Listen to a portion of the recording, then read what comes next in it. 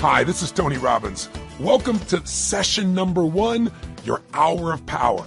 Listen, I'm very excited for what we're going to share with you because I'm going to be sharing with you today, fundamentally, what changed my life years ago and the fundamental thing I do with just about anybody. I mean, what I do whether I'm working with a president of a company or a young person, a pro athlete or a mom or a dad. Somebody wants to make a change, and we're going to go beyond philosophy into the real mechanics, the real strategy, the real tools. This is where it all starts. And to start this session, I'll tell you what I want to talk to you about. I want to talk to you about what's missing. Yeah, missing. What's missing from your life? You might say, wait a second, nothing's missing from my life, Tony. I'm on a roll. I'm here with you on the ultimate edge. I mean, my life is great. I'm just here because I like to improve a few things. Okay, I believe you. But if you're really honest, I bet there's something missing. And by the way, there's nothing to be embarrassed about that. We're so weird as a society. It's like we all want to be perfect. Something missing from my life? Nothing's missing. We try to cover it up even to ourselves. But I'll tell you how we know it. If you look around at most people's lives, there's this huge thing called stress.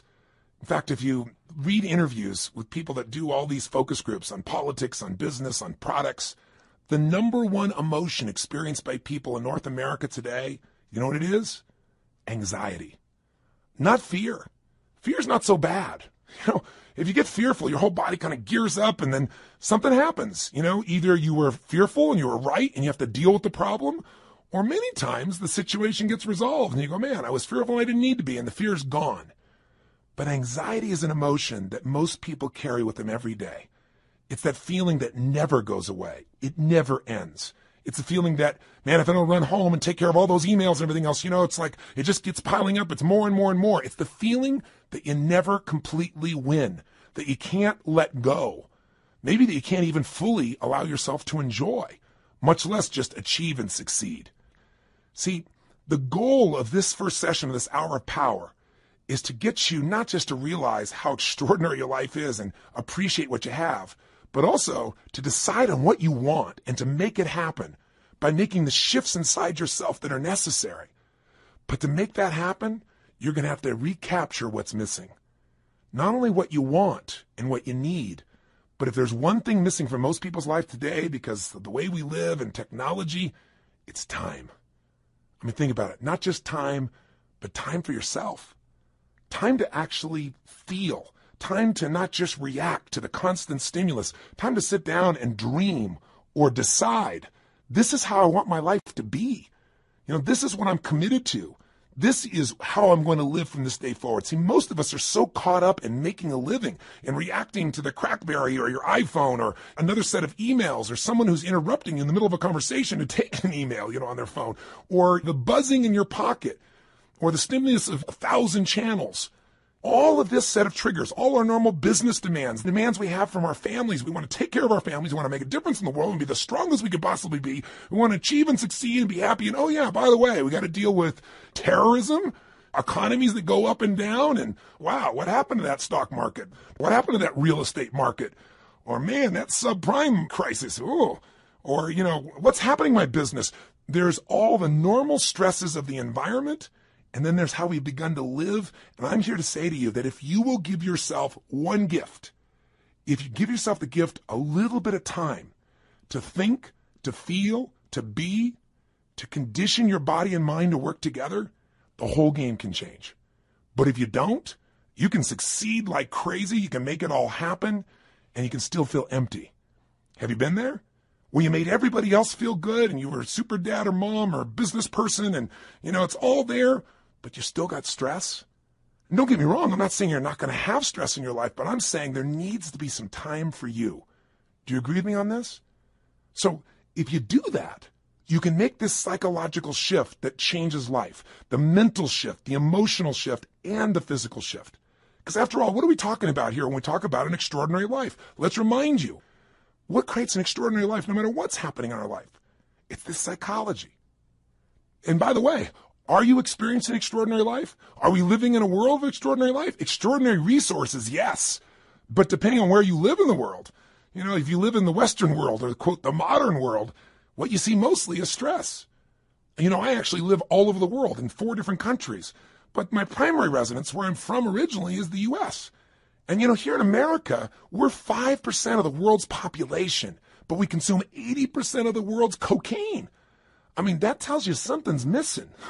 When you got to coke yourself up, drug yourself out, hype yourself up with more caffeine, distract yourself as much as you can with your iPod, your music, anything to just change your state, it's because there's some level of fulfillment that's missing.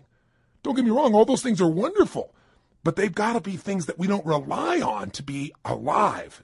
Would you agree? You know, kids today are 10 times heavier than they've ever been. And when I say 10 times, I'm not exaggerating by much.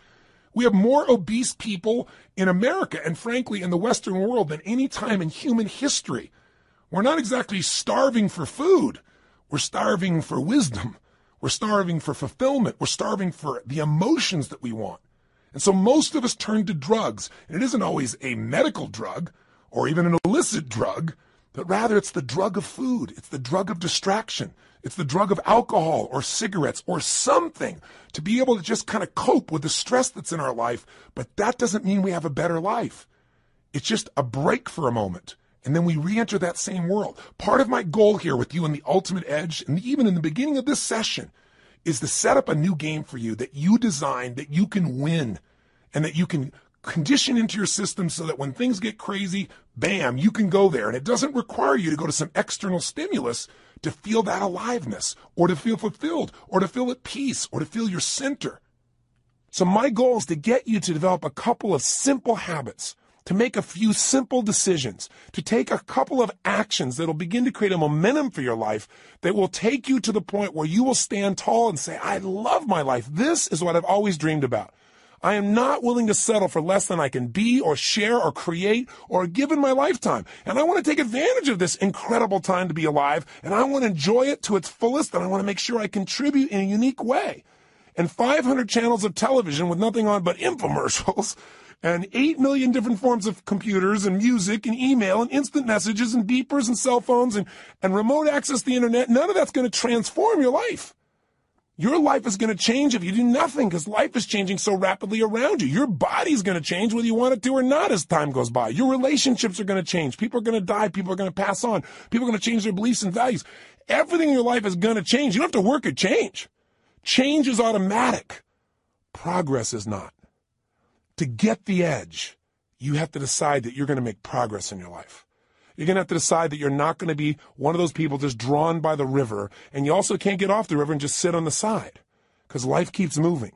You got to step in the river and you got to direct your course by knowing what you want for your life.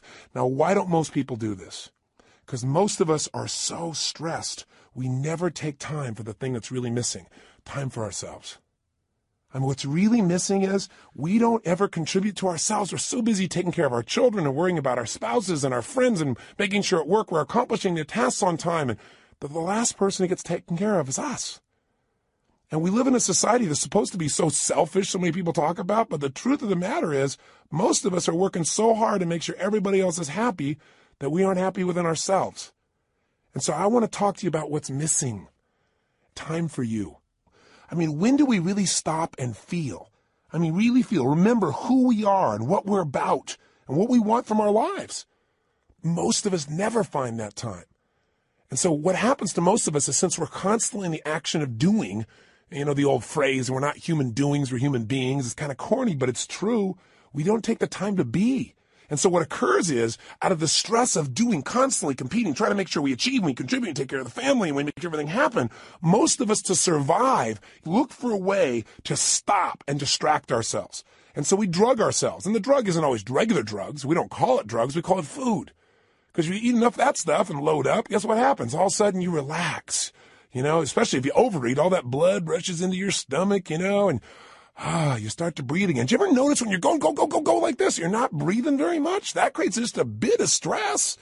And some people, that's not enough. They get CNN and then they're working on the internet simultaneously and they're getting a conversation on the other side because they figure if they can keep enough things going in their head, they can forget about all the stuff that's stressing them. You know, they don't even care about what's on the television. They don't really care about what they're surfing on the net. They just need an escape. But you know, you'll never escape your way to fulfillment. You'll never escape your way to joy. You'll never escape your way to an extraordinary life. The only way you get that is by deciding what that means to you. What is that extraordinary life? What is that fulfillment? What is it you want? And that's got to be a process that is consistent, not something you do once in a while when you got a birthday with a zero on the end.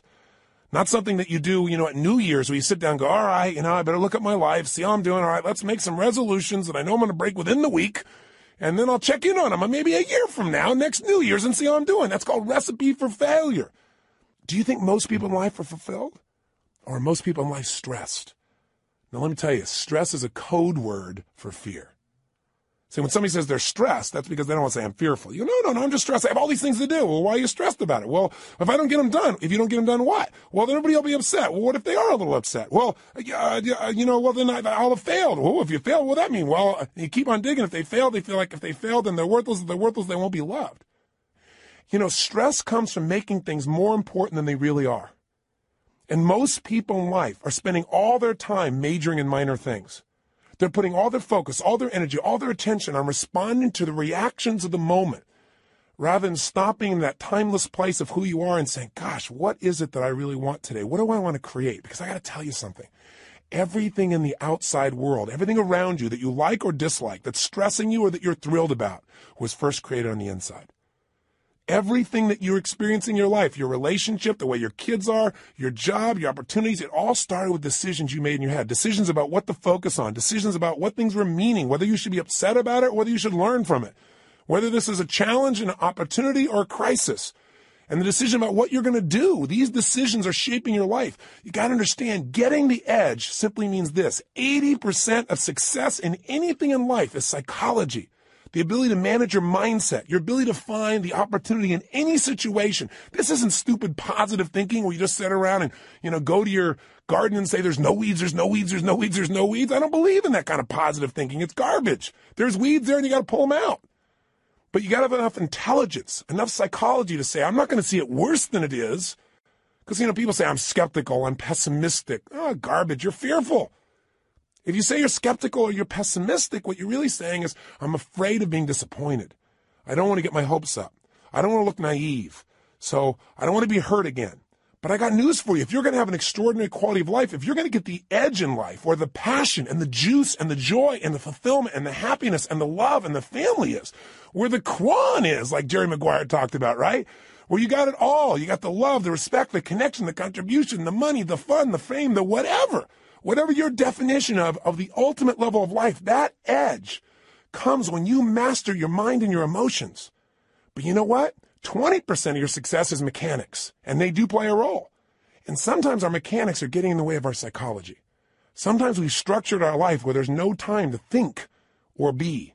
So you say, okay, if you ranted and rave, what am I supposed to do? All right, if you start to kind of say, I should take some time for myself, where am I going to find that? I got to get up, I got to take the kids to school, I got to make it to work, I get it all done, I come back home, I got to pick them up, I got to take them to dance lessons, to soccer, well, then I got to work on my homework, then I got to answer all my emails, when am I going to do this stuff? Stop.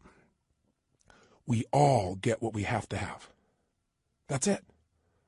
The most basic principle getting the edge is for you to understand and for me to remember, for all of us to remember, we all get our musts, we don't get our shoulds.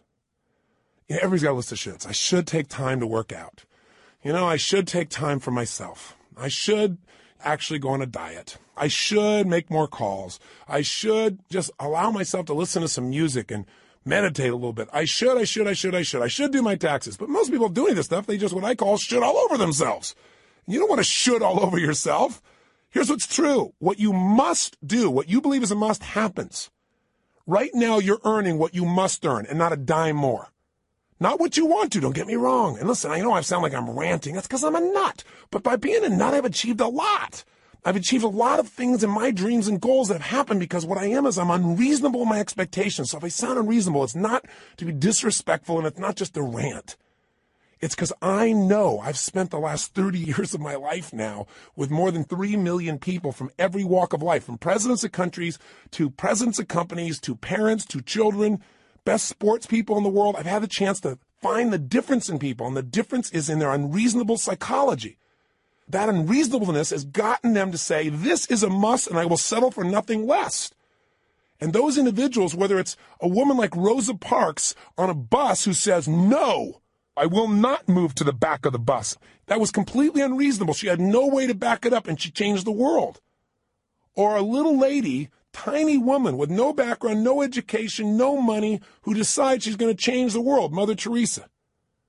A person who by the power of her will, her psychology, her unreasonableness, by making it a must to help people that no one would help. By making that her must, she changed the world. When she died, every major leader in the world flew. 100,000 people lined the streets to watch a woman who supposedly had no resources. Unreasonable men and women shape the world. If you want to get the edge, you got to get unreasonable. The way you get unreasonable is you turn your shoulds into musts. And I'm here to tell you, you're earning what you must earn. You have the time you must have.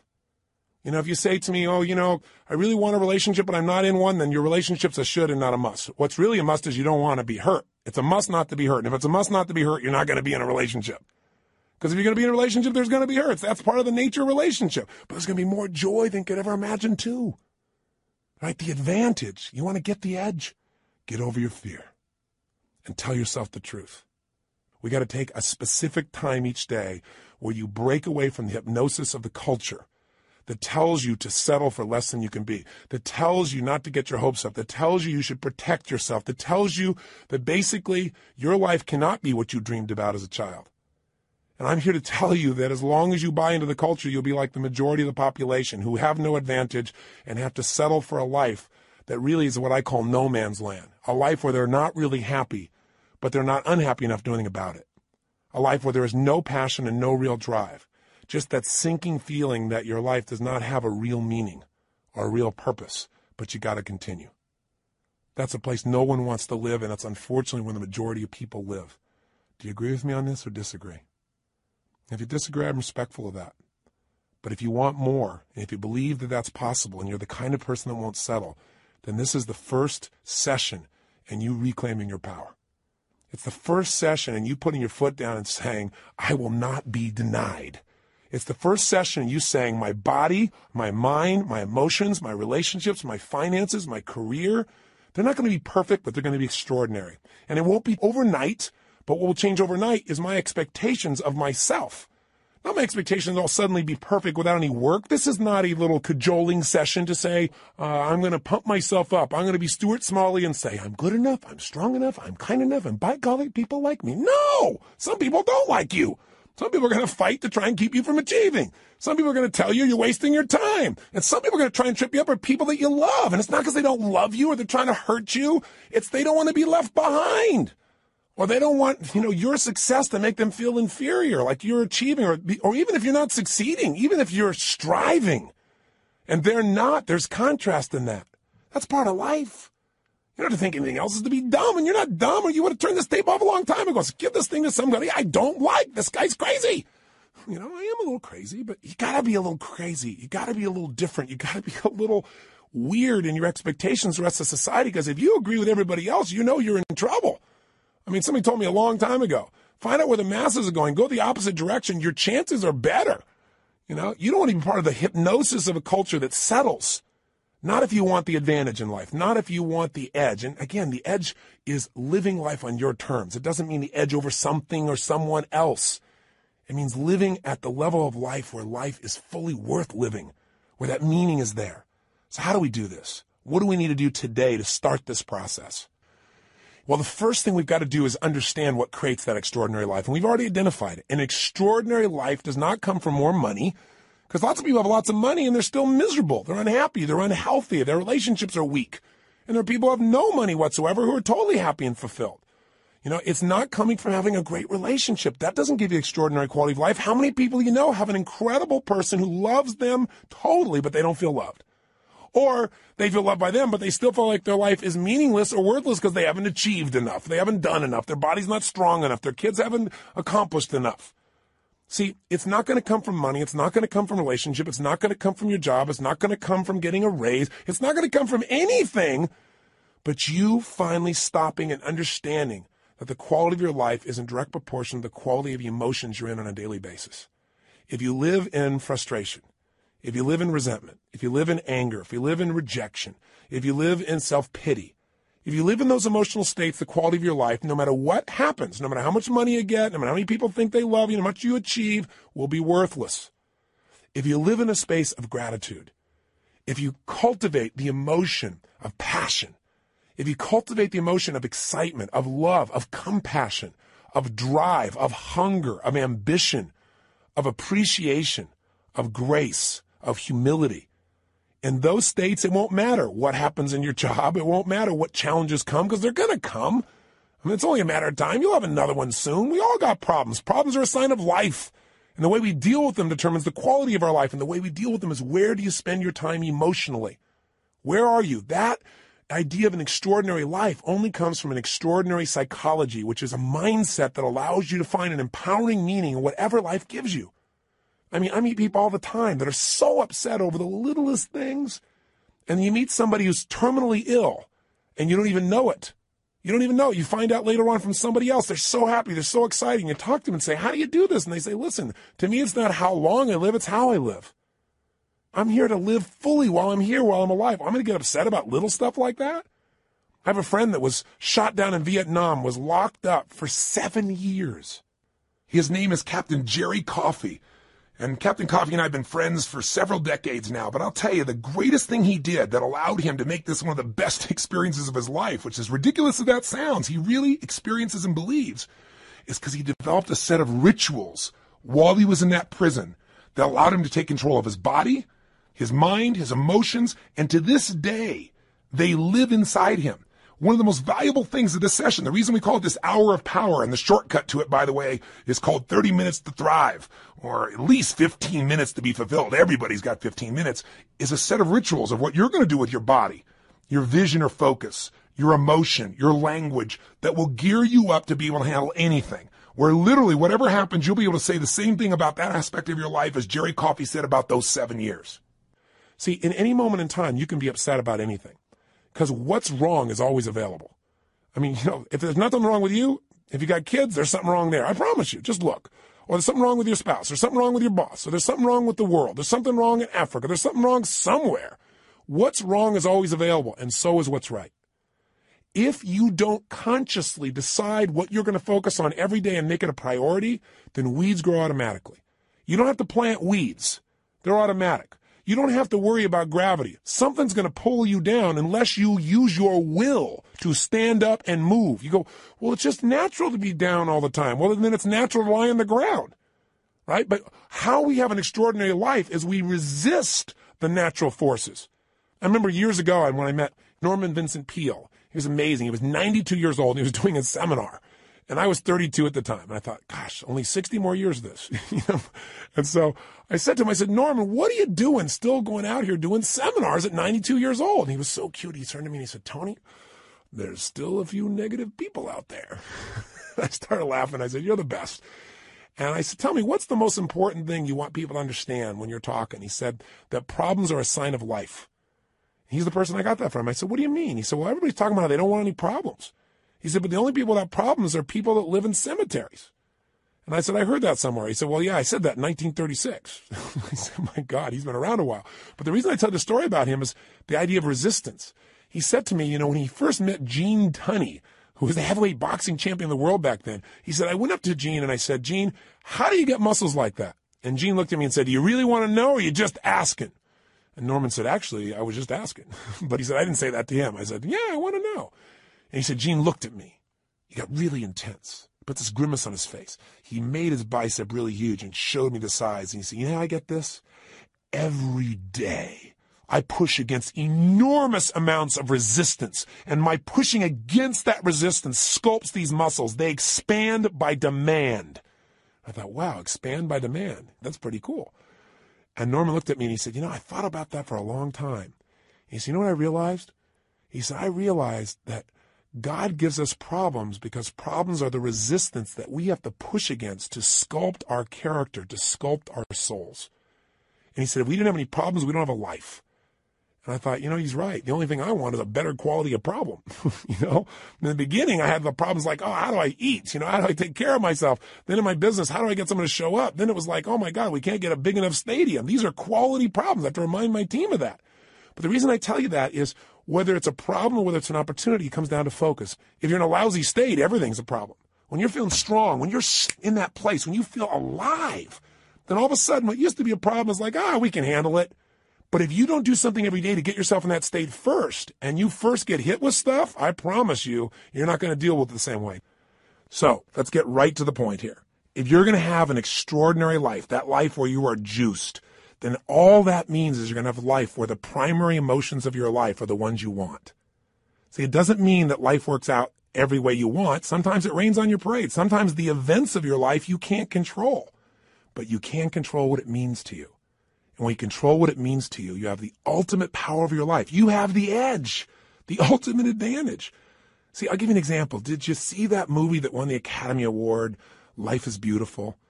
It's a story of a man who has an extraordinary life.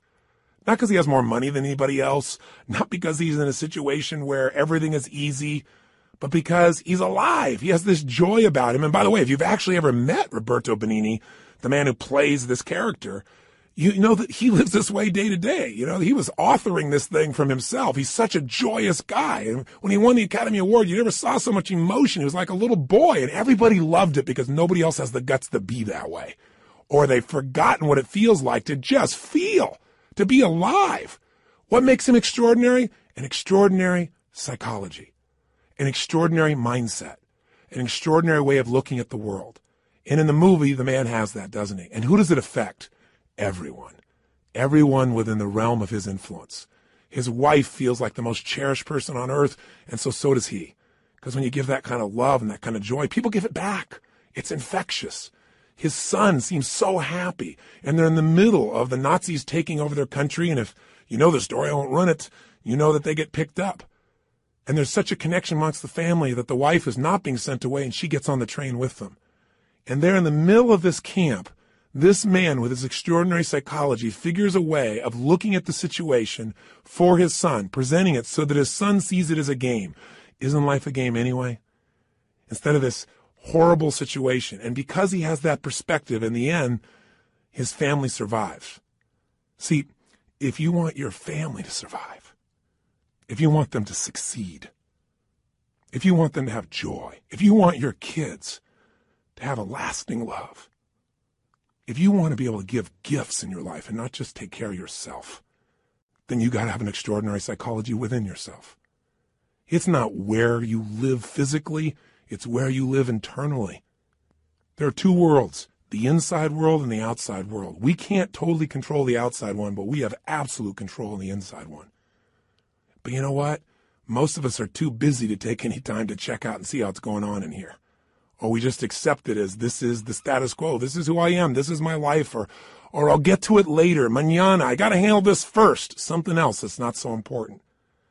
I want to invite you, my friend, to take the time to say, I'm going to have every day an hour of power.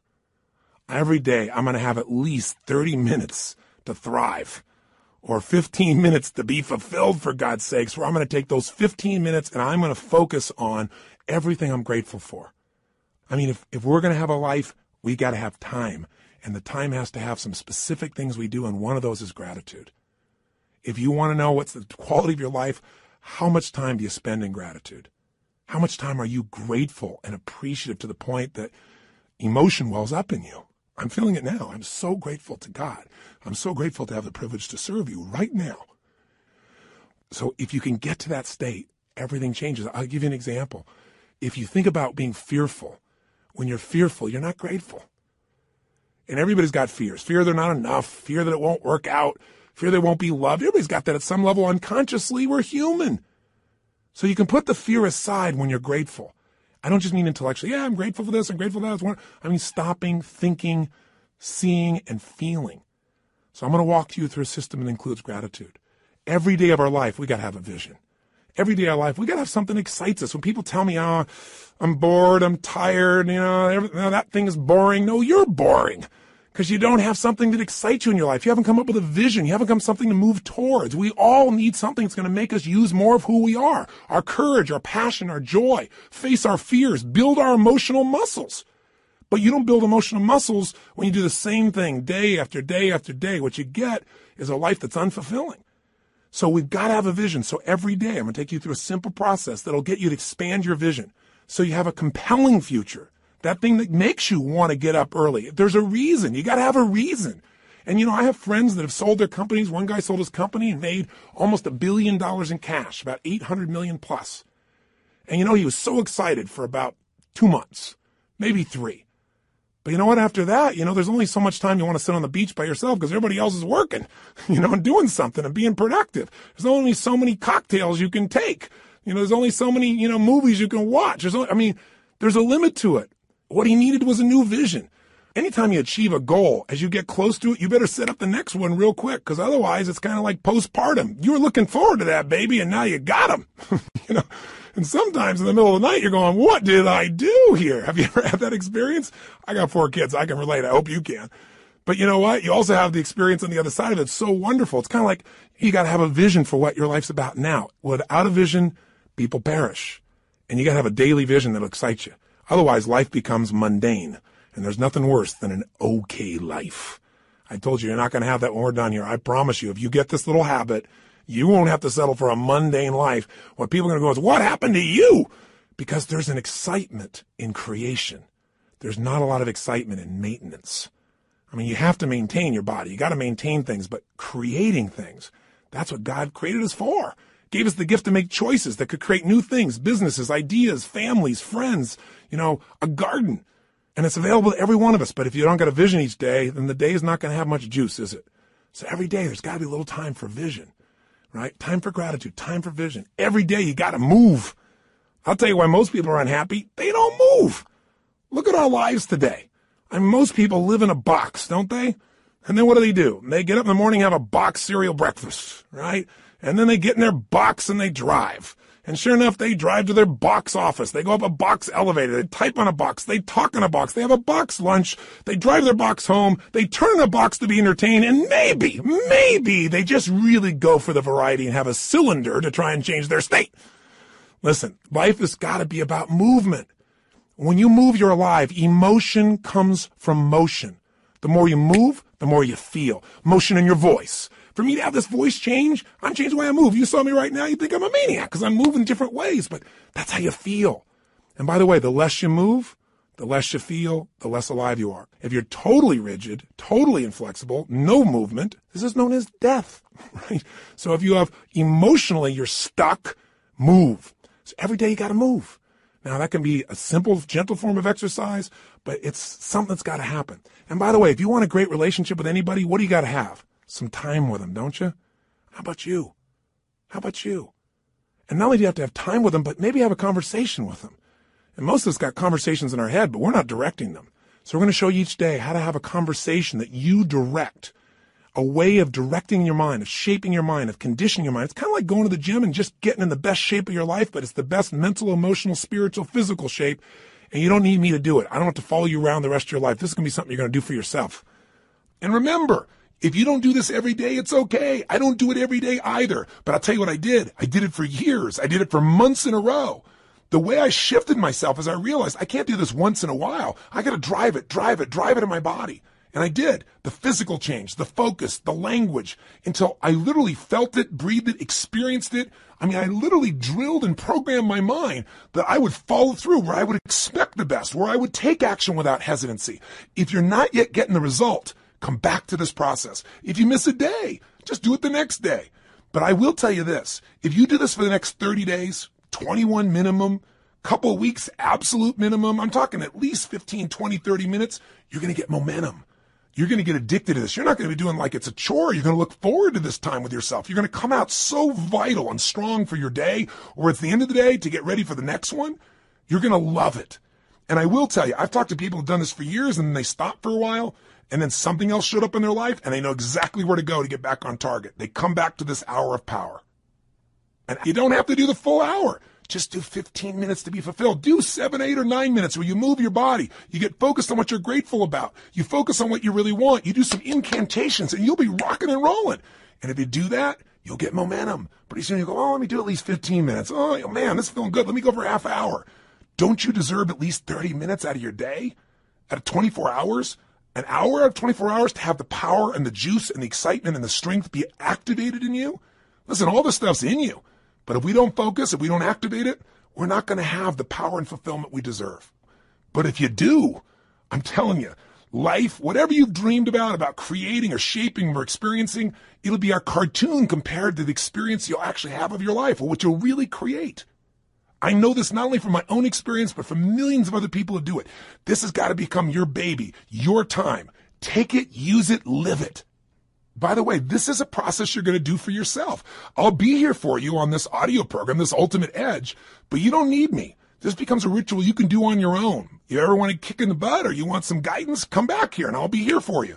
But this is something you can do for the rest of your life. It's not creating any dependency. This is your life. This is your process, and it'll be your reward. So, how does it work? Well, let's do this first. It's time for you to make some discoveries. So I'm going to ask you, just take a moment. And if you have our journal there, you can do it in a journal. You can do it on a piece of paper. You don't make it rules-driven. Just do it. Don't just do it in your head. I want you to write down all the emotions you experience in an average week.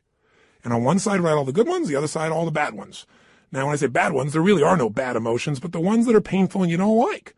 So all I want you to do is write them down. And when you write them down, try not to edit them. Don't try and say, well, just do it this way. If you experience this emotion on a consistent basis, doesn't mean every day, but at least once a week, write it down. The ones you consistently feel, not the one once in a while you feel this feeling, because what this is going to tell us is where you're really living right now. This doesn't tell me your income. I don't care. But I care about what you're passionate about. I care about what hurts you. I care about what you love. I care about what moves you. And you do too. And you don't even have to tell me the what's. Let's just figure out the feelings first. So please take a moment right now, because now we're going to begin to stop talking and we're going to start the process of doing. First step here is let's figure out where you are. Write down now, on one side, all the emotions you consistently feel in a week that are positive. On the other side, all negative. So stop the tape right now, or if it's a CD, just pause it and get yourself to this right now. Go ahead. Are you still listening? I'm not going to continue until you do this. Come on here. You got to get the right. Don't just listen. Okay, if you're in your car and you say you can't do it, then turn off the CD or tape, stop it, pause it, and do it in your head at least. Or pull the car over. You're worth figuring out where you are. Cars are going to go by. You're going to drive the rest of your life. You're still going to get there. It'll take 3 minutes. Come on, be one of the few to do. Pull over. That's it. Pull over right now. Sit down and write this out just for a second. I promise you it'll be worth it. Go ahead and do it. Do it right now. So now you have some emotions that you really want. How do you create them? And you have some emotions you don't want. How do you get rid of them? What if I told you you literally could change how you feel in an instant? Well, you know this is true from your past experience at times, right? There are times where you're totally upset and then something got your attention and now you're laughing. You know, people can be literally at a funeral and they're in a terrible place and all of a sudden something cracks them up. I mean, it's pretty rare, but it has happened. People can be in a place where they're in the worst situation and somehow they find all their determination. How to do that specifically is what I want to show you real quickly now. And I'm going to give you a quick overview of it, but I'll give it to you in 3 parts. 3 things you need to feel anything. These are the reasons why you feel anything. In other words, if you feel sad or upset or frustrated or depressed, there's only 3 reasons. And if you change any one of these 3, you're going to change how you feel. And if you change all 3, you'll change how you feel completely. If you're feeling happy, if you're feeling excited, if you're feeling euphoric, if you're on a roll and you want to know why you feel that way, yeah, maybe great things are happening in your life, but there's a reason why you feel that way in this moment. Sometimes you have great things happening in your life and you still don't feel great. So how do you do that? There's 3 reasons. 3 things have to be in place for you to feel great. I call these 3 reasons the triad because there are 3 patterns that if you do these 3 patterns in your body in a certain way, you'll get a certain result, and it's like a recipe. You do one recipe, you get one result. You do another one, you get a different result. You get one kind of cake or another. So let's give you an example. I have an initial seminar, an immersion, where in one weekend people get massive momentum to change their life. It's called Unleash the Power Within. It's a chance in a weekend to really step up and say, I'm going to transform it. I don't care if it's my body, my emotions, a fear, my job. It's time to do it. And we put people in an environment for 3 days of total immersion. That is a blast. And people come out transformed. That process, though, very often, one of the first things I'll do is I'll ask people, what do you really want? I'll take people in the audience. We've got 1,500, 2,000 people in that type of program usually. And they'll say, oh, well, I want to make, $1 million. I want to make $1 billion. I want to help my kids get through school. I want to have more confidence. I want to lose 57 pounds. I say, okay, great. Why do you want these things? If you lost the 57 pounds, if you made the $1 billion, what are you going to get? And sooner or later they'd say, well, if I change the world, it'll make a difference. And I'll say, yeah, but what will that give you? And eventually say, well, it'll make me feel good, like my life had meaning. Or they'll say, if I lost 47 pounds, I'd feel more sexy or I'd feel more energetic. Or they'd say, if I made this money, I'd feel freedom or power or secure. Whatever it is you want, you only want it because you think it's going to give you a feeling. And the truth of the matter is you can have that feeling right now if you just change these 3 patterns I'm going to tell you about. So the first pattern that determines how you feel is not the event, but what you do with your body in this moment. Right now, you're feeling, whatever you're feeling right now as you're listening to me, is related first to how you're using your body. If you're slumped over, if you've not been using it, if you're tired, you probably feel different than if you're listening to me walking right now as an example. Now, I'll give you a more specific example. If I were to tell you that there was a depressed person behind curtain number 1 over here, and for a $100,000 donation to your favorite charity, if you could describe them physically without seeing them, I bet you could do it, couldn't you? What's their posture like? You know, say it or think it at least. You can say it. No one's going to hear it. You're probably in the car. You're walking. People talk on phones all the time. They don't know what's going on. Speak to me. Seriously, what's their body like? First, their posture's probably what? Slumped. Where are their eyes? Down. Where's their head? Down. What's their breathing like? Full or shallow? Of course it's shallow. Their facial expression, up and tight or slack? You know it's slack. Now, how come you know all these things without me telling you? Because you've practiced this stuff before, haven't you? We all have if we've ever experienced this. Now, if you do this with your body, I don't care who we are. If you do these things to your body, you're going to feel lousy. You're going to feel depressed.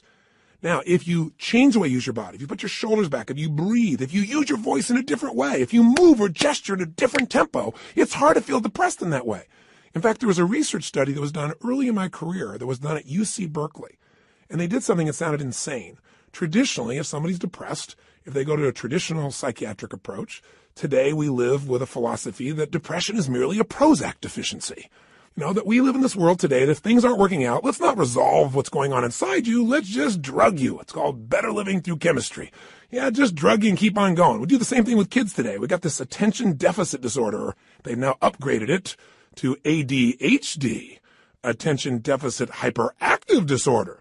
This couldn't be the fact that kids are overstimulated, don't get enough focus or attention, and don't know how to use their energy in a world where things are going so slow when they're learning in school compared to how they are on the internet and on MTV or anything else. It must be that we should drug them into submission so they get as slow as us and we're comfortable. It's an interesting way that we look at life today.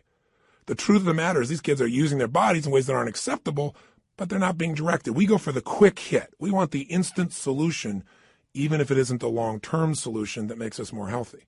You can get a solution, but it may not be sustainable in a healthful way.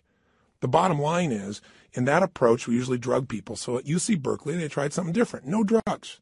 Did something you're going to think sounds so stupid. Here's all they did. They came up with a simple approach. They took people that were clinically depressed. This means you achieved high levels of depression. You've got certification now. You are clinically depressed. You are an achiever at the depression level. This means you practice this pattern on a regular basis. And they took them, and by the way, I know I'm sounding obnoxious right now. I'm not trying to make depression sound like these people are terrible, because I felt it in my life a long time ago too, but I don't go there anymore because I know exactly what creates it. And I want to break the pattern of us thinking we're not in control. So please understand where I'm really coming from. But the point is, here's what they did. They had people come for 4 weeks, stand in front of this mirror that has 3 parts to it, and do one silly thing. Grin from ear to ear. And they had to make them smile for no good reason for 20 minutes. Now, when they're doing this, they had a grin so big that they created crow's feet on the side of the eyes. You know, that little set of lines you're smiling so big? Now, interesting, they keep their shoulders back while they're doing this and breathe fully. You go, dumb idea. But what happened? Not a single person was able to remain depressed, including a woman who claimed that she was depressed even while she slept, which is one heck of an accomplishment. And you know what's interesting? At the end of these 20 days, many of them had no need for medication anymore, and that's all they changed. Only one part of what we call their triad. Just the physical part. That's how powerful it is. See, if you rise up, if you move up, if you use your body in a totally different way, you're going to feel different. Emotion is created by motion. See, we have 80 muscles in our face. How many of them are you using consciously? Are you doing anything different with your body so you can feel different? Or do you do the same things so you feel the same things? You look at your list you have written down there. That list represents a few patterns that you do in your body on a regular basis and you don't even think about it.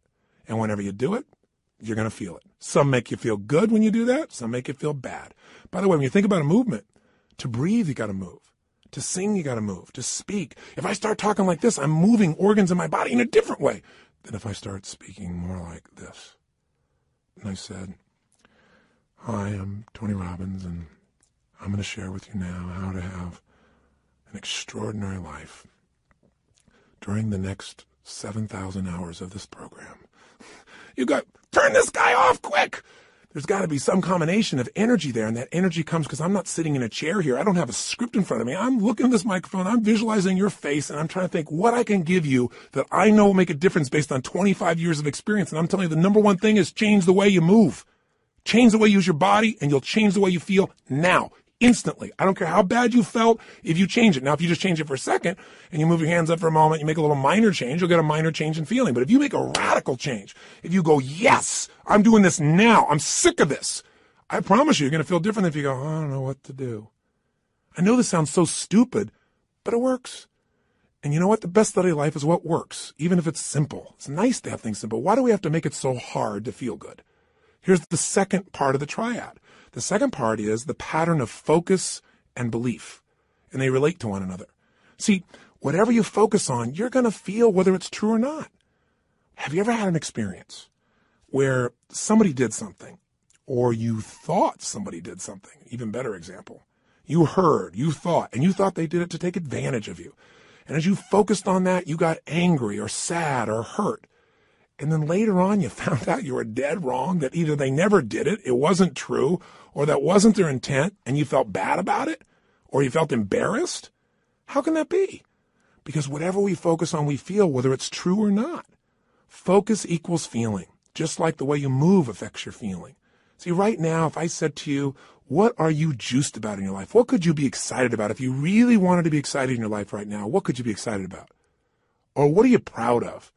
Or what could you be proud of if you wanted to be proud? Or who in your life do you really love? Who loves you? Think about it for a moment. Who do you really love? Who loves you? By the way, how does that feel when you focus on or you think about someone you love?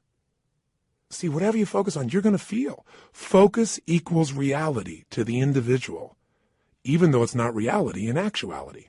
I'll say that again. Focus equals reality to the individual, even though it's not reality in actuality. That's a complicated way of saying whatever you focus on, you're going to feel, whether it's true or not, because your brain doesn't know the difference between something you vividly imagine, that's called focus on, or something you actually experience. It's very powerful. If you use this to your advantage, it means something very simple. How fast can you change how you feel? As fast as you change your focus. As fast as you change the way you move. See, right now, if you're focused on something that's really upsetting or something you're worried about or something you're fearful about, you're going to feel those feelings. If you focus on something you're really grateful for, you're going to feel a totally different set of feelings. See, you are in control and you can change your feelings in an instant. The problem is we don't believe we can change that fast. And the second problem is we have patterns of doing this, don't we? We tend to, on a regular basis, focus on what overwhelms us or focus on what we're upset with in our spouse or focus on why we failed in the past. And if you keep focusing on things where you didn't succeed, guess what? You're going to feel like a failure. And when you feel like a failure, you're not going to take action to make things better. You can't build on the past that doesn't work. But you can also focus on what you want, on what you want to create. You can focus on the solution. Hey, when you got a problem, everybody's got problems. But 95% of your time has got to be spent on the solution. 5% on the problem. Most of us spend all the time describing the problem more and more detail. And we wonder why we feel overwhelmed. Focus is the secret key to changing, and you can do it in an instant. One way to change your focus is to change the third thing, your language patterns. See, all day long we're thinking. What's thinking? All day long you're asking and answering questions with yourself. Should I do this? What does this mean? Why is this? Where is this going on? That's what initiates thinking, is a question. You know what the problem is? We have patterns of questions we ask that don't serve us. Some of us ask questions like, how come this always happens to me? Well, it doesn't always happen to you. But if you ask a lousy question like that on a regular basis, your brain goes, because you're an idiot. How come I can never lose weight? Well, you can lose weight, but ask a lousy question, ask and you shall what? You receive. How come I can never lose weight? Your brain says, because you're a pig. Come up with a better question, for God's sake.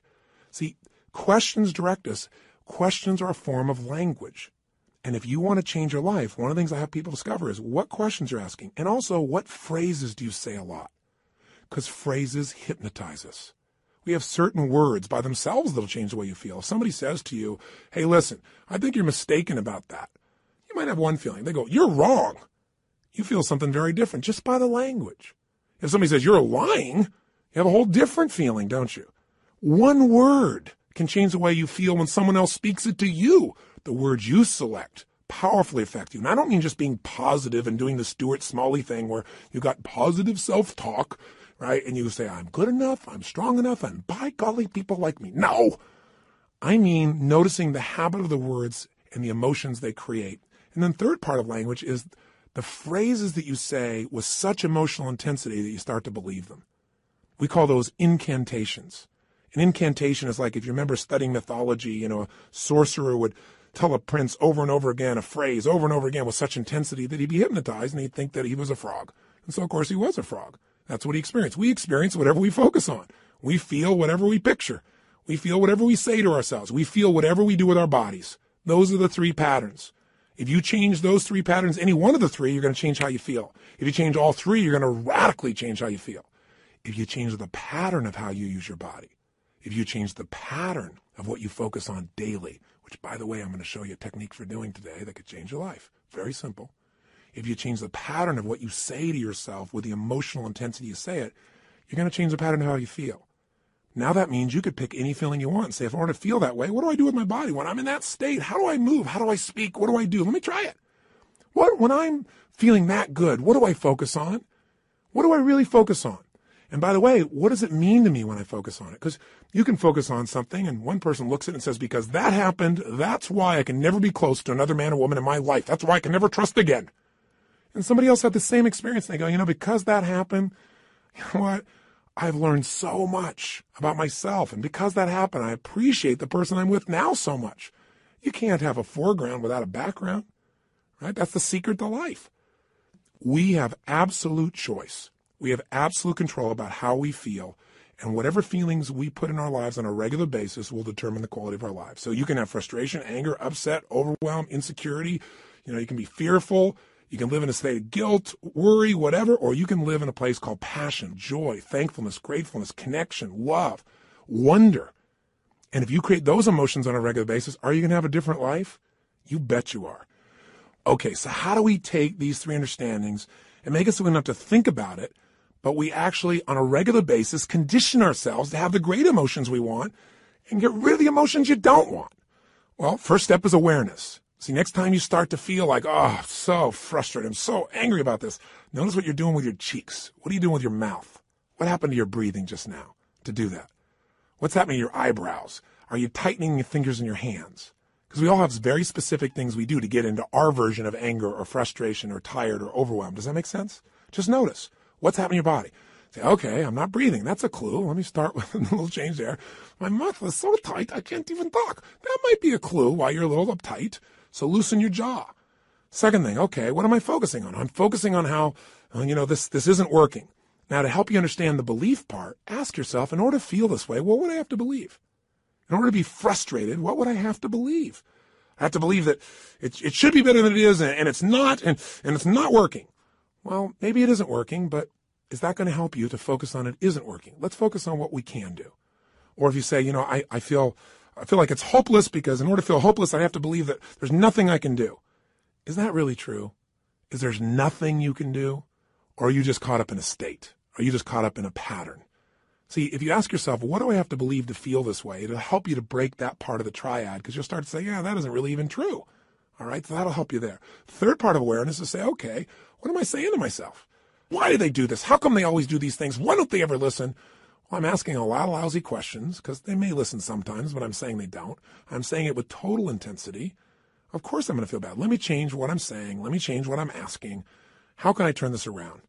What do I need to focus on to make this work? What's the truth here? Maybe I can't control it all, but I can control what it means to me. What does this really mean? If you just have that awareness and you break your pattern, you can get out of a negative emotion in a moment. Then you can say, well, how do I want to feel? To feel like that, what would I have to focus on right now? What would I have to believe? I have to believe, I can turn anything around. I may not like it, but I can make it happen. It's just another challenge that God's given me to sculpt my soul. Throw it at me. That's what this is about. Now, here's what you can do that'll make this part of your life. You make it a simple ritual. When you use the word ritual, some people think of something religious or something, hocus pocus. Rituals, a simple word for rituals would be habits. But I think rituals is better because every person has rituals whether they know it or not. In fact, your rituals equal your results. If you look at your life and let's say your body is not where it wants to be, I promise you, whether you know it or not, you got rituals. What do? You start your day the same way each day. I'm sure you start your day by first going on a wrong walk or exercise approach. You eat really consciously. That's why you're overweight, right? Wrong. You may be starting off at Starbucks, and then you're going for that muffin, and then you're rushing off and not really taking care of yourself. And so your body never gets the right start. And what do you end up doing when you get to the office? You have a set of rituals. Whenever people are failing, they have rituals that cause them to fail to achieve what they want. Listen, if you come home and the first thing you do when you go home is you go straight into turning on your email, and flip it on, or you flip on the news in the background, and you do all these different things. If the first thing you don't do, people have rituals in their relationships. What's yours? What's the first thing you do consistently each day when you go home? I know every day's different, but there are some overall patterns, aren't there? I mean, people who have a great relationship have a very different ritual than people that don't. There may be people that love each other, but there's no passion because what's the first thing they do? Their ritual is come home, hey, honey, a little kiss on the cheek, and then boom, go straight and turn on the email. Or boom, go and turn on the news or something in the background. Or say, I got to go take a break right now. They don't connect. They don't have some ritualistic way to connect that produces energy and excitement or playfulness or fun. You meet a couple that are really in love, they have fun things. The first thing I do, and I'm not saying we're the ideal, but this is the weird thing we do. I come home, the first thing happens, the door closes, I go, Lucy, because I remember as a kid watching Lucy and Arnaz, and sure enough, I love Lucy. My wife is a crazy mofo. My wife is a crazy nut, right? That's why we're made for each other. And, it creates a different tone, a different energy. And then oftentimes we do different things, but all of a sudden I'll say, where are you? And she'll hide. Or she'll come running at me, we haven't seen each other for years, playfully, we hug and twirl. We do this stuff all the time. I'm making this up. People go to my personal assistant very often. And the most common question she gets, she tells Sage and I is, I've seen them in the seminars. I've seen this environment. They're not like that really all the time, are they? That's how bad our society's become because most people's rituals do not produce playfulness. They don't produce passion. They don't produce sensuality or teasing or flirting. It happens with somebody at work, but maybe not with the person you're in love with at home. See, rituals shape your life. So what this is about is discovering a set of rituals that'll make you stronger for every area of your life. But I want this also to become kind of a trigger for you to say, okay, if I'm not thrilled with a certain part of my life, what's my ritual in that area of my life? What are my financial rituals? Is it avoidance? Do I really get focused on it? Do I pay attention to it? Because if it's not working, you got the wrong ritual. Find someone who's succeeding and find out what they do differently and do that, and your life will change. That's the essence that we're starting with. So we're going to give you a simple, fundamental ritual we call the hour of power, or 30 minutes to thrive, because everybody's got 30 minutes, or at least 15 minutes to be fulfilled. So what does it look like? Here's what it is simply. At the end of the session, there's another CD you can actually take with you on a walk. You can go and make this process happen, and I'll guide you through it in case you forget how this works, but it's pretty simple. It has 3 parts. Here's what you're going to do. The first step is that you want to make sure that the moment you wake up in the morning, there's no hesitancy to get up. So you start to train your body, which is training your mind. Remember, your body and mind are linked. Whatever you do with your body, it's going to affect your mind. You want to train your body to jump out of bed immediately with energy, without hesitancy, and to start moving. Because remember, emotion comes from motion. We've got to move. Now, ideally, you would exercise in the morning. There's a lot of reasons to do that because of all the times. And by the way, I'm a night person, so I understand if you go morning, I ain't jumping out of bed in the morning. I turn on around midnight or 1 in the morning, and sometimes I don't go to bed to 4 or 5. So what I'm talking about, you can adapt, but just hear me out. The ideal time to work out is in the morning because if you exercise in the morning, you turn on your metabolism and you have it for the whole day. If you don't exercise, you get no metabolism and you just keep gaining fat and your body loses its strength and you lose muscle every single year, especially as you age. But if you can train yourself to do that in the morning as the first thing, even if you have to get up earlier or go to bed slightly earlier or just take 1 hour less sleep or 30 minutes less sleep or 15 minutes less sleep, if you can do that in the morning, you turn on the metabolism, but you also turn on your emotions. Movement and breath are the first phase. So what you're going to do, have your shoes beside your bed. And if you've got somebody to do this with, it's even better. I mean, if you got your lover and the first thing you do is get up in the morning and you can spend time walking with them, that's great. But you get up and you physically move. You go for a walk anywhere. You get outside. You get out of the house. You move immediately. Now, walking doesn't sound very dynamic and you may want to run, but you walk first to start warming up your body, warming up your metabolism. And as you're walking, there's a pattern of breathing that when you do it, it will stimulate your body to cleanse itself, and it'll start to move everything you need. And the ratio of breath is you're inhaling 4 breaths in a row, so it's, and then you're exhaling 4 in a row. As you're doing this, you're actually going to be tapping fingers. You'll be doing this same pattern again and again.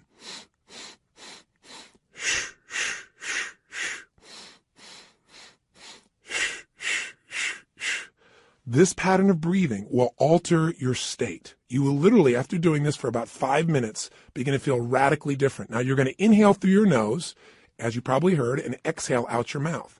And this is something called breath walking. There have been studies done on this at MIT, and it literally alters brain functioning, but you don't have to know the studies to be able to feel what it does in your system. So all you're going to do is for the first 5 minutes, enjoy yourself. Get up. You don't have to worry about, oh, I got to run right now. My back's sore. You just get up and you start to walk. You walk for about 5 minutes with this breathing pattern. Step 2, you get grateful and you begin to visualize. So in phase 2, what you're going to do now is you're going to cultivate the emotion of gratitude. What you're going to do very simply is, remember I said fear disappears when you're grateful. The minute you're grateful, you're rich. When you have everything in your life to be grateful for and you don't feel that emotion, you got nothing. You're poor. So this has to be a daily emotion. It's like the antidote to all the stress, the antidote to all the frustration. But you got to cultivate it, because if you go into a state of depression on a regular basis, pretty soon your body goes there automatically because it's conditioned, it's trained. It's like what we call anchoring it. By going into that physiology, by breathing, and by visualizing. So what you're going to do is you're going to focus on and ask yourself, what are all the things in my life I'm grateful for while you walk? So you're outdoors, you're moving, so your pattern of physiology makes you feel good. Now, as you're moving, you think about everything you're grateful for. And I usually start with a circle. I start with myself right here and my wife, Sage, and I think about all the things I'm grateful to God for in my life, my health. I start to think immediately, okay, my family members, and I think about them and I send love to them. I make this spiral of thought going out. And then I think about my close friends and my close business associates, and then all the people I get to serve through my work in the world. And I just expand it. You think of moments you're grateful for. You know, a moment that I had with my son where he shared something with me that just made me cry. It was so beautiful. You know, there are moments in your life. So what are we doing? We're moving and breathing. That's changing your physiology. We're being grateful. That's a focus. And so now you change your focus. And now what you focus on is everything that you really want in your life, but you focus on it from a state as if it's already been achieved. I honestly start just giving thanks for it as if it's done. I am so grateful that that business deal has come together the way it has. So what I do is I begin to see it as if it's already done. Because remember, your brain can't tell the difference between something you vividly imagine and something you actually experience. So I see it. I feel it. I think about it. I feel the emotion as if it's already achieved. The more you can program your body and your mind and your emotions that something's achieved, your brain can do things you're unaware of. And if you focus on what you want continuously, you'll move towards it. Whatever you focus on, you move towards. Most people are focused on what they're afraid of. So as an example, when somebody's out of control in a car, they immediately look at the wall they don't want to hit. And of course, as they look at it, they steer right into it. The same thing happens in life. Wherever you focus, that's where you go. Don't focus on what you fear. Focus on what you want and make it real. The more certain you are that what you want can happen, the easier it is for your brain to figure a way. When you say this is important, your brain starts noticing anything that'll get you to what's important. And if you believe it's already happened, you know enough about life that when you have that kind of certainty, your brain will find the way.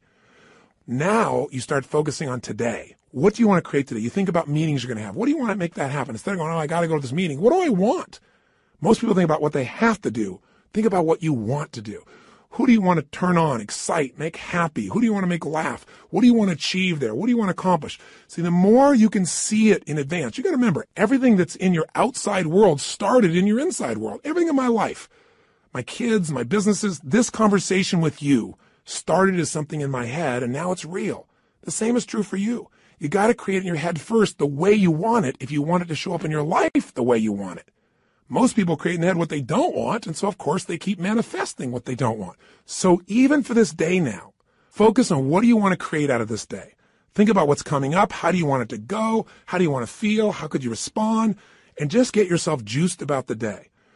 So now what you need to do is incantations. So if you're walking, as you're walking, you can be doing this. You can even be doing it with the same breath you started with, or you can be going, I love my life. I love my life. I love my life. You go, that sounds so positive, thinky tone. But you know what? If you do it over and over again, you're going to be vibrating. I've done incantations my entire life. It's how I've conditioned myself. 25 years ago, when I first started speaking, I was 17 years old. I'd made some changes in my life really quickly, and I started sharing it. And I didn't have speaking skills, but I had a state. You know when you're in state and things just flow? It's just like having a conversation. You don't have to think about it. It comes out of you. But I made myself get in state because I was fearful. So I said, I got to focus on how to serve, not on am I going to do a good job. I need to focus on giving, not on how am I going to do. If you focus on how you're going to do, you're going to get worried. So I created an incantation, and I've done it for 25 years before I go on stage every single time. If anyone's been backstage, they'll see what I do. I make a big change in my body, take an explosive breath, shh, and I do this thing I call a power move that stimulates my body so I'm at the strongest state I can be. Second thing I do is I do my incantation. And what I do is I say this. I say, I now command my subconscious mind to direct me in helping as many people as possible today to better their lives by giving me the strength, the emotion, the persuasion, the humor, the brevity, whatever it takes to show these people and get these people to change their life now. And I do it again and again and again. Now I can do it once today, and I'm there because I used to do this literally for 45 minutes driving someplace. I'm driving my old Volkswagen Bug, and I'm supposed to do this speech to share with people how they can do these things. Or I'm supposed to meet this person one-on-one. And I would literally chant this out loud. Now, why do you do it out loud? Because if you go in your head, that doesn't affect you. Speaking engages your physiology. And when you speak with certainty and intensity, it conditions you. So the bottom line is you do this while you walk. So if you're conscious about this, you can do it under your breath, like I said. You can do it in a breathing pattern. You can do something simplistic like, every day and every way I'm getting stronger and stronger as you're jogging, as you're walking. Every day and every way I'm getting stronger and stronger. Some old phrase from an old book from years ago. Anything will work as long as you say it with intensity. Every day and every way I'm feeling happier and happier. Every day. And you say it again and again.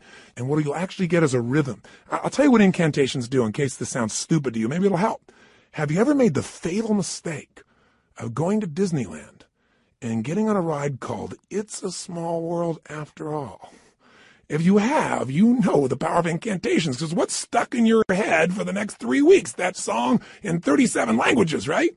Or if you hear a song and you get it in your head and you can't get it out, and it goes on and on and on. Well, this is a way to get the right idea in your head and condition it, but not just the idea, the feeling.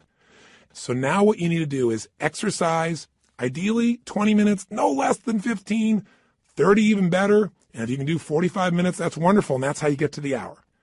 And so at the end of this hour of power, you want to celebrate. You want to say, my God, I got myself to do this thing that set me up for victory. Now, you won't have to work at celebrating, I promise you. You'll feel so good, you'll be vibrating, especially if you did the incantations. Now, this process, you might say, well, I'm not going to run 5 times a week. And you don't have to. You can just go on a walk. And you can do this process, this hour of power of focus, and you can spend 10 minutes on gratitude, 10 minutes on visualizing, 10 minutes on what you want to have happen today, and do it in 30 minutes. This is your freedom. But I can tell you, if you'll give yourself an hour, where 15 or 20 of those minutes are based on these 3 things: massive changes in your physiology that make you feel great, massive changes in your focus that make you focus specifically on gratitude and specifically on what you want to have happen and feeling like it's already been achieved, and then massive changes where you push your body to be stronger and you make some incantations, you say some phrases over and over, at least 5 or 10 minutes of it, you will have conditioned your mind, your body, your emotions, and your spirit will soar. And now you will deal with problems radically differently. There won't be problems, there'll be challenges for you. And more importantly, you'll be excited to connect with people. You'll be excited about your projects. You will affect people around you in a different way because you will have an extraordinary psychology. Now, by the way, these fundamental rituals, they really come down once again to doing something to change your body, something to change your focus, something to change your language. And where did I come up with this? Well, the biggest changes of my entire life have always been engaging those 3 forces. I mean, I've called it the triad then, or the hour of power, but these are the things that changed me. When I was in my very early stage of my life, and my mother and father got in this major conflict, and my mom got really upset, so she kicked my father out, and you get a sense of who was the power in the relationship by that description, don't you? But the bottom line is she thought I was on his side, so I went out next, and it was Christmas Eve, and I had to figure out how to survive.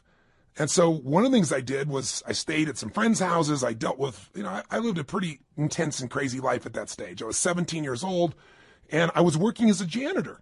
And I worked in a place called San Marino, California, and I was living in a city called Azusa. I was still in high school, and I would literally take buses to be able to get to this place in San Marino. I worked with two banks, Security Pacific Bank and Lloyd's. And I love being a janitor because I could work in the middle of the night and you got paid for results. Instead of lollygagging along, man, I kicked butt. I went in there, put, the equivalent of my iTunes on, but in those days, it was this big 8-track portable player. That shows you how ancient I am. But I carried it around from room to room, and man, I just kicked butt. And I got through that thing, they gave me 6 hours to do, and I think I used to do it, if I remember right, like in 3.5 or 4. But it took hours to get there, hours to get back. Not just one bus, but I had to make connections on them. So long story short, I'm doing this, I'm not getting much sleep and getting up in the morning, going to school, and I'm burning out, but I'm still sticking with it. And I'm upset with my mom because I feel like she is not listening to me. And frankly, this is not an attack on my mom. Thank God she did this. This made me so strong. At the time, I hated her guts, honestly. But, she was pushing me in ways I didn't really realize at the time. You don't always understand as a kid. I just had my own story about it. But all I knew was I was trying to survive. And the bottom line of the story, and the reason I'm telling you this in terms of rituals is this. I'd finish maybe 1:30, 1 o'clock in the morning, and then I'd get out there and I'd jump on that late night bus and start the long journey home. Well, interestingly enough, on this night, I get out there, I'm waiting for the bus, and I'm going, I know I didn't miss it. And I kept my eye out on it because, I couldn't afford to miss the bus. It's the only bus till morning or, I don't know when, hours and hours later. I never discovered that, but I knew I had to be on that bus. And nothing came. An hour went by and nothing came. An hour and a half went by. Now I don't know the real time. I can't remember honestly, but somewhere around 2:30, 3 in the morning, and I'm freaking out. And so sure enough, guess what? Somebody comes by and goes, "Hey kid, what are you doing?" And I said, "What are you talking about?" This man, he said, "The buses aren't coming," because I was sitting on the bench. He said, "There's a bus strike." So what do you do? I didn't have any friends with cars. I couldn't, quote, call home and get a lift. So I finally thought, I got to get home. And I started walking. I thought, at this pace of walking, I am never going to get there. So inside of me, something just snapped. Something got mad. Something got intense. And what I started to do was started to jog. I thought, I can't jog all this way home. And then something inside of me went, you're going to find the way. You're going to find the way. And I started doing these incantations. In those days, I'd just started reading these books on programming my mind, some of those old basic books. And I started, as I was jogging, going, every day and every way, I'm getting stronger and stronger. Every day and every way, I'm getting stronger and stronger. And then after doing this over and over again, it became like an addiction. You ever had one of those songs get stuck in your head?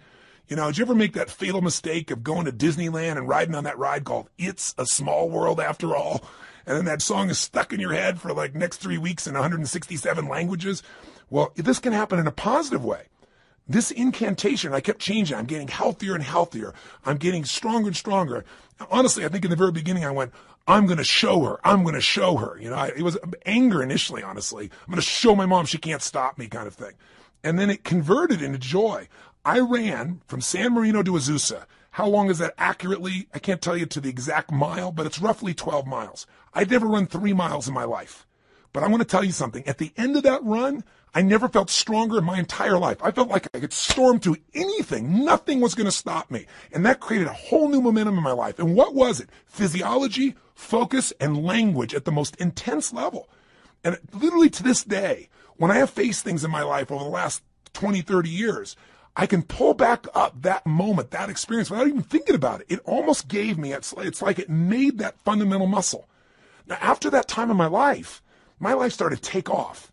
And eventually, obviously, mended things with my mom and my family, and everything became beautiful. And equally importantly, I grew as a man. I wasn't a stupid boy who was just focused on himself. I really started to shift how I could contribute, how I could grow, how I could make a difference. And in a short period of time, at a very young age, here I was, a very successful young man. I was written up in newspapers and magazines. My nickname was Wonder Boy. My ego started to grow real big, And the interesting thing happened was I then got beyond my comfort zone. I started feeling that third pillar. I didn't call it then, but I started feeling these inner conflicts. I mentioned this when I talked to you a little bit in that first session on decisions and destiny, but I found myself in a place where I was making a lot of money. And I grew up very poor. And I had this blueprint, this mindset that said, man, I've gone through, 3 divorces with my mom. I've seen these men come and go. All of those arguments were based on financial stress. That's the story I had in my head. Obviously, it was more than that. They had conflicts in their values and their beliefs, but I simplified it to that. So I thought, man, if I can earn enough money, I can make everybody happy. Love will be there. That's not what happened. I went back and started hanging out with my friends, and all of a sudden they started like, yeah, you got money now. And I had all this judgment. I was never doing it for money. I was doing it because I want to make a difference, and I wanted to have some financial freedom too. So you know what I started doing? I started to sabotage myself. I didn't do it consciously. I did it unconsciously. Started not showing up for key meetings. Started showing up late. Started snapping at people. And I'm a loving guy, and I feel bad about it. And then I'd apologize to the person, but then I'd go do it again. It was like unconsciously. I wanted to get back to where I knew everybody would be okay with me. They'd be okay if I was successful, but not too financially successful. And the bottom line is, if you've heard the story of my life before, people come up and say, how did you change your life? When you're back there in Venice, that's where I was. I lost everything financially. I moved into this cheap little, one-room bachelor apartment, not a bedroom, just one room. I was living in that room. I had my little cooking plate I had. I used to wash my dishes in the bathtub. 2516 Pacific Avenue, apartment 3A, if you ever want to check it out. I literally went back there years ago and knocked on the door to see who was living there and see if I could help them out, see if lightning could strike twice in the same place. That's a whole nother story I'll tell you sometime. But the point is, I found myself in this place where I was waking up each day feeling sorry for myself. My life was a mess. I was watching television all the time. I was eating to try and fill myself up because I wasn't filled up emotionally. And I gained 38 pounds in about 2.5 months. And again, that's not easy to do. So, what did I do? I kept eating and just not moving as much as possible. But what changed me was a series of events, one in particular, but a series of them that really made me feel humiliated, made me look at my life and say, man, somewhere inside of me, I know I'm more than what I'm demonstrating mentally and emotionally and physically and financially and spiritually. And the day that all snapped for me, the way I changed it was with the same ritual. I didn't think about it consciously. I just went, look, I got this big gut. I got no energy. I feel like I got no control over my life. So I decided I was going to go on a run. Now, going on a run is not something I'd done for several years at that point, at least a year and a half. And I had this big gut. And so I put on in those days what used to be known as a Walkman. Don't know if you're ancient enough to remember those as well. You can see how I was moved from 8 tracks all the way into the Walkman, this giant little device with a headphone.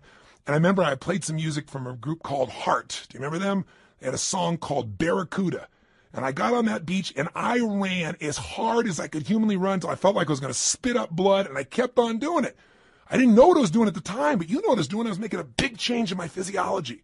And I used the music to put myself in a peak state of focus. And when I was done, I took out this journal. I wrote a line down the middle of the page, and on one side I wrote everything I was committed to having in my life. Everything. And the other side, I wrote everything I'm committed to not having in my life, which is most of how I was living. The relationship I was in, the way I was living physically, the way I was financially.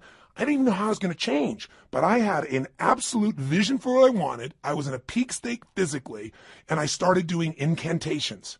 I started doing these. I started going, God's wealth is circulating in my life. His wealth flows to me in avalanches of abundance. All my needs, desires, and goals are met instantaneously by infinite intelligence, for I am one with God, and God is everything. I remember it so vividly. I'm not looking at some script right now. I remember it vividly because I did it day after day after day. And I didn't just say these over and over again. I visualized God's wealth is circulating in my life, and I see the wealth of God coming to me in the form of love and joy and connection and making a difference. His wealth flows to me in avalanches of abundance. And I'd imagine avalanches of joy, of happiness, of impact, of money, of love, of fun, everything. I'd image it. I'd feel it in my body. It was happening. God's wealth is circulating in my life. His wealth flows to me in avalanches of abundance. All my needs, desires, and goals are met instantaneously by infinite intelligence. And I would say it with that intensity and see it. For I'm one with God, and God is everything. Over and over and over and over again, till I would wake up thinking these thoughts. God's wealth is circulating my life. I would feel this connection to God. I'd feel this connection to nature. I'd feel this sense of abundance. And sure enough, whatever you focus on, where focus goes, energy flows. I started looking for answers. What did I do? An hour of power. And I continue to do this today. Anytime I want to strengthen myself, and sometimes I'm not even trying to strengthen, I just want to get in the state of momentum, I go and do my hour of power. And I do it different ways, but it always includes a change in the physiology, my focus, my language, my sense of vision and gratitude. And I can do it different times and create all kinds of variety and use music and elements, but it never leaves me. And by the way, I promised to tell you exactly what Pat Riley did. I said, how did Pat, when he lost the second game of the NBA championship, 2 in a row, And he's looking at his players and he sees that they don't believe they can turn this around. And all the media is saying only 2 teams in history have ever been able to come back from 0-2 and win the championship. And you don't have a historic team here. It's not like you have the greatest players in the world on your team. He's hearing all this. How do you find a way to find that internal certainty that could get him to not only believe, but do what's necessary to maximize his ability as a coach? How do you find enough certainty that he could transfer that to his team? He did his own version of Hour of Power, does it to this day. Pat's way of doing it is he gets a little walk going, and then he does these yoga-like postures that cause him to make this radical change in the way that he's sitting, moving, breathing, and focusing. And then he starts to get visions. He starts to meditate, and he gets a vision for what he's really after, not what he's afraid of, what he wants. He asks quality questions that give him quality answers. And then, of course, he has his incantations for himself and for his team. They have a theme that they repeat again and again and again until it literally gets in their nervous system. One of Pat's most fundamental belief systems that he uses as an incantation with his teams as long as he was a coach was simply this: we are the best conditioned, strongest, toughest, most disliked team in the league. Because he wanted to be so strong that they could face anything. And all these guys get that in their body day after day after day. But it was in one of these sessions that he got the insight to say, we are winning. He got the vision. We're going to win 12 days from today. And then his second hour of power, he got the insight. Okay, I'm going to get these guys to have certainty because I'm going to tell them they're only bringing 1 suit. We're not booking in any other hotel rooms, only 1 night. There isn't going to be a 7th game. We're winning on the 6th game, and we're even going to book the venue for victory here in Miami that night when we get home. I mean, I'm going to box us in. He got that out of an hour of power. And then the sharing of the experience of Martin Luther King's writings that came on his 3rd day of hour of power during this process. You want insights? If you want an extraordinary body, it takes a ritual, doesn't it? A ritual of diet or a ritual of exercise. If you want an extraordinary emotion and spirit, it takes rituals. One of those that you might want to add to this hour of power is prayer. If you believe in prayer, this is it. And this is a form of it. Maybe the greatest prayer is not asking for things, but saying, thank you. Thank you, Lord. Getting in that place on a daily basis for no less than 15 minutes to fulfillment, and ideally the hour of power, will change your life more than anything else. And if you did it for 6 months, your life will never be the same. Because all the research shows that if you even exercise for 6 months, you'll exercise for the rest of your life because it becomes physically addictive to you. If you get away from it, you'll feel pulled to do it. All you got to do right now is give it a week or 10 days. Do this with me for 10 days, and I promise you, you're going to get some momentum. And by the way, if you want to guarantee success, do it for 30. This process works. All you got to do is give yourself the gift of a little bit of time each day. Are you going to do it? Are you going to follow through? You bet you are. And I'll be with you each step of the way. Now, I know this audio session is much longer than any other than a workshop, because I really wanted to hopefully engage you. My goal was to do everything I could to get you to give yourself what you deserve and to tell you the 3 things that you got to take control of and to remind you of the fundamentals that your life is nothing but your emotions. If you get the right emotions, you'll work out. If you're determined, you'll work out. You can change a state that fast, but you got to get the habit. Are you sold? I hope so, because the sale is for you. It's not for me. It's for you to create what you want long term. If you will do this, and you'll even do it 4 days a week, if you'll just get a habit that you'll commit to and not break, your pride will soar. Because when you just discipline yourself a tiny bit, and by the way, this doesn't feel like discipline. It feels like joy when you do it. But if you discipline yourself just a little bit, you get a positive habit you've consciously created, it spills over into all the areas of your life. So thank you for listening. And what I want you to do is, tomorrow I want you to go do this first thing in the morning. I want you to start out your day by doing this hour of power, or this 30 minutes to thrive, or these 15 minutes of fulfillment. Just do it. And by the way, if this sounds complex and I've overloaded you because it's been a long session, don't worry. I'll walk you through it fresh as we do it, but make sure you get started. The hardest part is the first step. The hardest part to get is momentum. So my friend, I plead with you. Give yourself this gift each day. I mean, this is really one of the most important decisions of your life. And I hope my crazy, outrageous approach pushed you in the right direction and didn't push you away. I hope somehow I found my way into your heart or your intellect or whatever part of you we've got to reach to push the button that launches your life to the next level, to the level it deserves to be. So this is the beginning of a brand new journey. And I'm really grateful that you've allowed me to be your coach in this first part of the process. I think we can make immense progress. So let's start taking real action. Let's not just talk a good game, you and I.